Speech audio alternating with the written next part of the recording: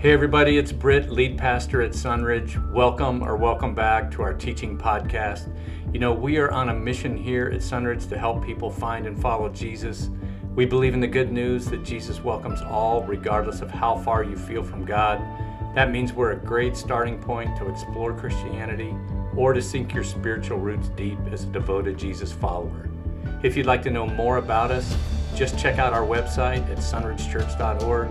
And of course, we'd love to have you drop in anytime for a visit to learn and worship along with us. And now, here's our teaching for this week. Well, whether you're joining us online on our live stream or you're right here in our beautiful campus right now, Merry Christmas, Sunridge.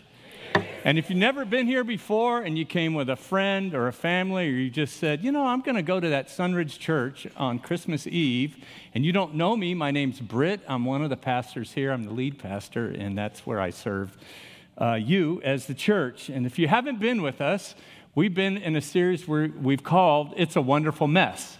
And it's obviously a play on the Christmas classic, It's a Wonderful Life, with starring Jimmy Stewart and Donna Reed. And in the movie, as you know, how many of you have watched it?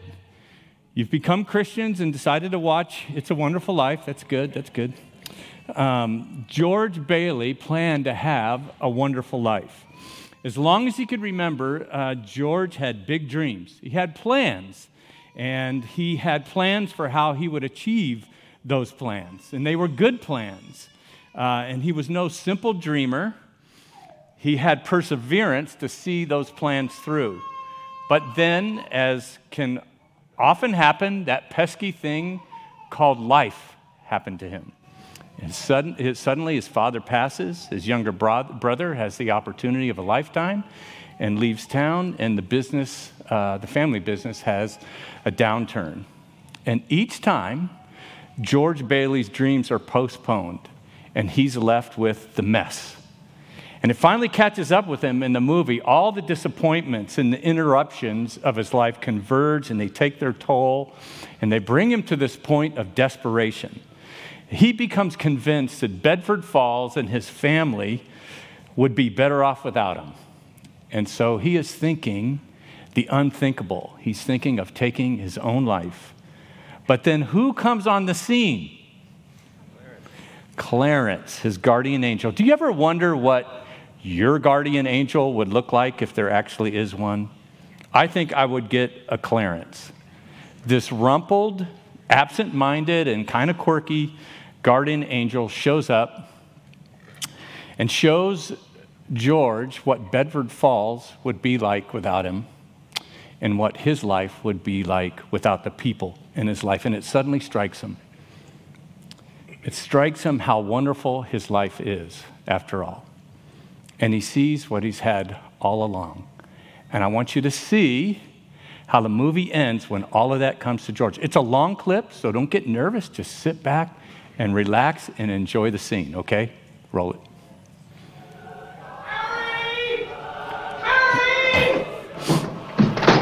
Mary! Well, hello, Mr. Bank Examiner. How are you? Mr. Bailey, there's a deficit. I know, $8,000. George, I've got a little paper. I'll bet it's a warrant for my arrest. Isn't it wonderful? I'm going to jail. Merry Christmas. Reporters are... Where's Mary? Mary! Oh, look at this wonderful old drafty house. Mary! Mary! Mary! Have you seen my wife? Merry Christmas, Daddy! Kids! Pete! Kids! Janie! Tommy! Let me look at you. Oh, I could eat you up. Where's your mother? She went looking for you. With Uncle Billy. Daddy! Suzu, my little ginger snap. How do you feel? Fine. Not a smidge of temper. Not a smidge of Hallelujah. Hello. George, Mary. darling, where are you? George, darling, where are you? Oh, George, George. Let me touch you. Are you real? George. Well, you have no idea what's happened to me. You've no idea what happened. Well, come on, George. Come on downstairs. Quick, they're on their way. All right. Come on. Come on in here now. Now you stand right over here by the tree. Right there, and don't move. Don't move. What's happening? Oh, I hear them coming now. George, it's a miracle. It's a miracle. What's happening? Who's gonna come, Daddy? Who's Daddy? Come in, Uncle Billy. Everybody in here. George!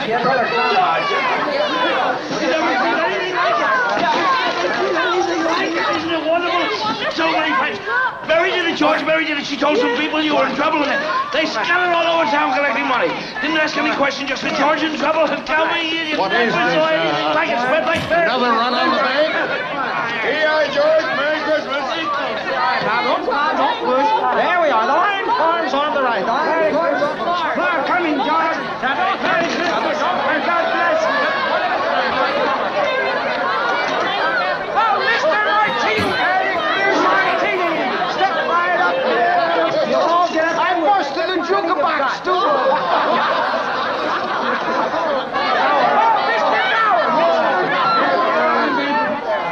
Major Ransom will charge us now. I'm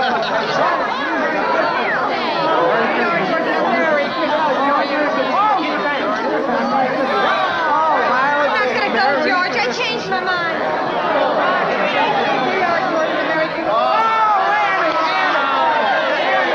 I've been saving this money for a divorce if ever I get a husband.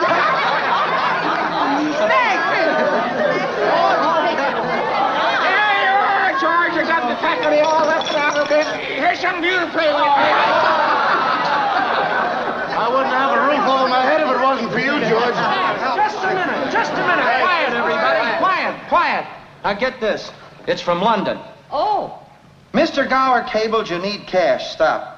My office instructed to advance you up to $25,000. Stop. Hee-haw and Merry Christmas, Sam Wainwright. And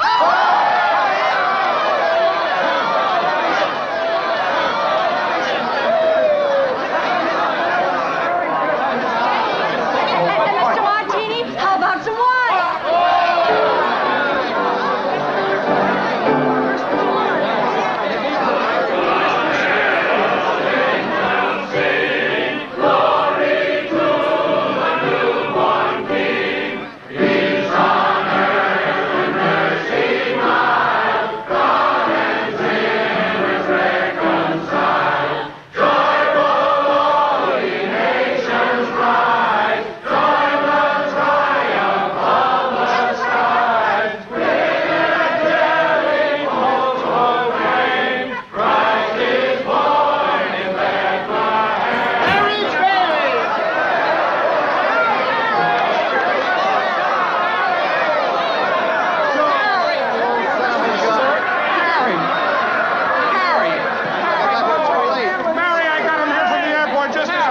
The fool flew all the way up here in a blizzard. Harry, how about your Banford in New York? Oh, I left right in the middle of it. As soon as I got Mary's telegram. Good idea, Ernie. A toast.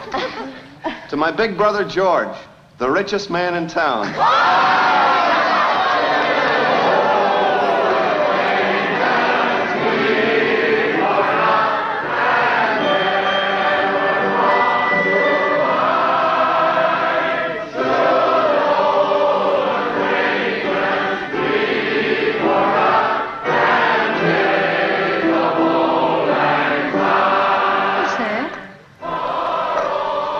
Christmas present from a very dear friend of mine.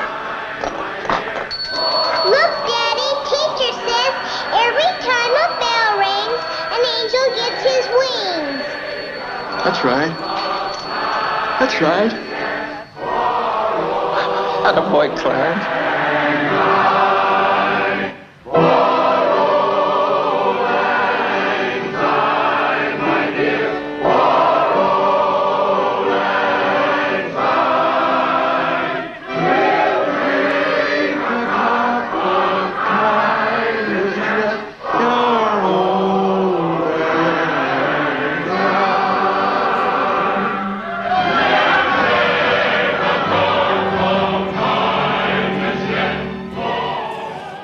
Anybody need a tissue?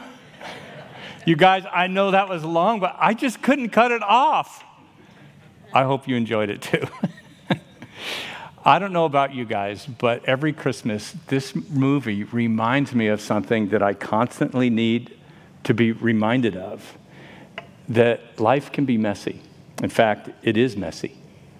And we're messy. And sometimes we're even messed up. We all know that. And doesn't it seem at Christmas time it just gets messier and it gets busier on top of that?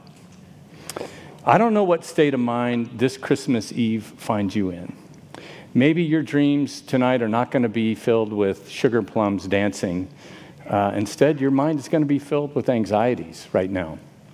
Maybe this is going to be a lonely Christmas for you. Or maybe plans for your life haven't turned out just like you thought that they would. And maybe there's a gift under your tree that you really didn't ask for. Or maybe this is one of the richest moments of your life. But either way, we know that even those are messy, right? Life is messy. Merry Christmas, Sunridge. So either way, on this Christmas Eve, I'd like to give you a gift. I've wrapped it up for you. Are you ready? Here it is. We can be grateful for the mess. You say, well, I'm not. Okay, that's okay. But let me peel the wrapping paper back a little bit so that you can peek inside. Do you guys remember when you started getting socks and underwear for Christmas? You remember how disappointed you were when your gifts changed from toys and you started getting socks and underwear? But at any time in your life, when you were 10 to 12 years old, did you ever think about what life would be like if you didn't have socks and underwear? Why not? Because they were always just right there, right? All you had to do was open the drawer, and there's all your socks and underwear. You see, we don't really realize how much we have until we don't have it. Wasn't that George Bailey's biggest issue? His thoughts were often focused on what he didn't have that others did, or what they were getting to do that he didn't. And his aha moment in this movie is when he sees everything he had all along. So what are we taking for granted right now? What do we have even in the messiest mess? Well, let me ask you another question. What's the most well-known verse in the entire Bible? John 3:16, right? Here it is. For God so loved the world that he gave his one and only Son, that whoever believes in him should not perish but have eternal life. Have you thought about that one of late? That God loves you no matter what, that if you believe in him, you have eternal life. You see, God's love is like socks and underwear, isn't it? We have it. We know it. But don't we take it for granted? It's just always right there when we need it. All we have to do is open the drawer, and there it is. But just knowing about God's love isn't enough. In order for love to make a difference in our lives, we need to experience God's love. And God wants us to experience his love every day and every moment. He wants us, as the Apostle Paul prayed in Ephesians 3:18, to grasp how wide and long and high and deep is the love of Christ. See, he wants us to experience his love. That's what it means to grasp his love. You know that feeling when you know someone really, really loves you? They do something incredible for you, where you're just blown away. I mean, they go overboard. Maybe they gave you an extravagant gift. Maybe they did something that was totally unexpected. You just never would expect a person to do that for you. Maybe they forgave you. Maybe you hurt them deeply, and they moved on from it, and your relationship is closer than ever. And in that moment, you think, wow, they really, really love me. That's what it means to experience love. God did that. God loves you like that. Well, how do I know that, Britt? Well, he sent his Son. The most well-known verse in the Bible tells us that he sent his son because he loved the world. That's something, isn't it? From the very first, from the birth of his son, Jesus, God wanted us to know how much he loves us. The angel said to Joseph in Matthew 1:21, Mary will give birth to a son, and you are to give him the name Jesus because he will save his people from their mess. So why did God send his son? To judge the people for their mess? To condemn people who are in a mess? No, to save us from our mess. And he wants us to fully experience how wide and long and high and deep the love of Christ is. Now, what do you do when someone goes overboard in their love for you? You know, a number of years ago, somebody did that for me. When I turned 50, my family gave me my first surfboard. That's it right there. I never expected it. And this is when I started surfing at the age of 50, or like I started trying to surf, I should say. And right now, I'm up to about 70% of the time. You could call it surfing. You know what you do when somebody does something like that for you, when they love you like that? You say thank you. Because you're so grateful. You know, I don't know, as I've mentioned already, I don't know how messy life is for you guys right now. It is a mess. And it doesn't feel like a wonderful mess often. But God loves you no matter what. You can take that to the bank. But don't take it for granted. Take a moment this Christmas, no matter how messy your life is, just take a moment to be grateful for God's love. Say, thank you, God, for loving me, because I'm a mess. And then tell somebody how grateful you are for God's love. We can be grateful in the mess because we get to experience God's love in the mess. But there's another way to be grateful in the mess. God wants us to express his love to others. God wants us to experience his love, but he also wants us to express his love to others. He wants us to follow the Apostle John's logic in 1 John 4:11. He says, dear friends, since God so loved us, we also ought to love one another. You know, people see God's love in us. They see his love through human beings. Our vision here at Sunridge is to deepen faith, bring hope, and live love. Why? Why? Isn't it true that people experience the love of God when they experience God's people loving them? And doesn't knowing somebody loves us make a huge difference in whatever we're facing? You know what George Bailey realizes at the end of It's a Wonderful Life? He realizes that people love him.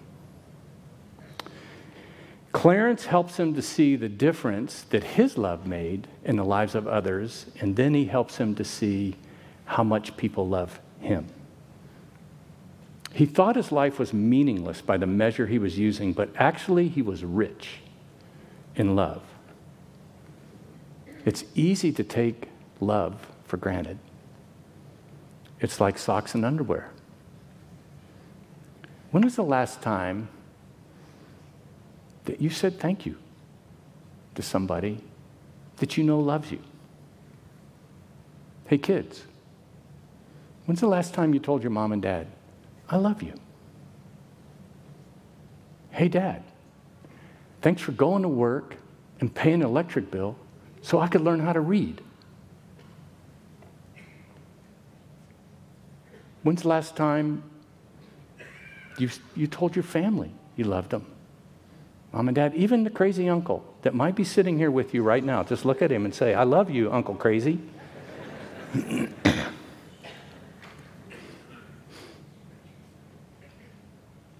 What about your neighbors? I mean, you might not want to just walk up to them, hey, dude, I love you. I don't know. Maybe chest bump them.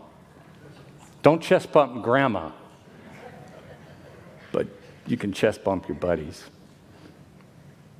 Hey, husbands, wives, when's the last time you just looked at one another and said, thank you for loving me. I love you.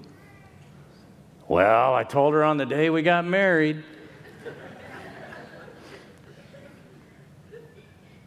As the pastor of Sunridge Church, I want to say, thanks for loving me. All 6 of you.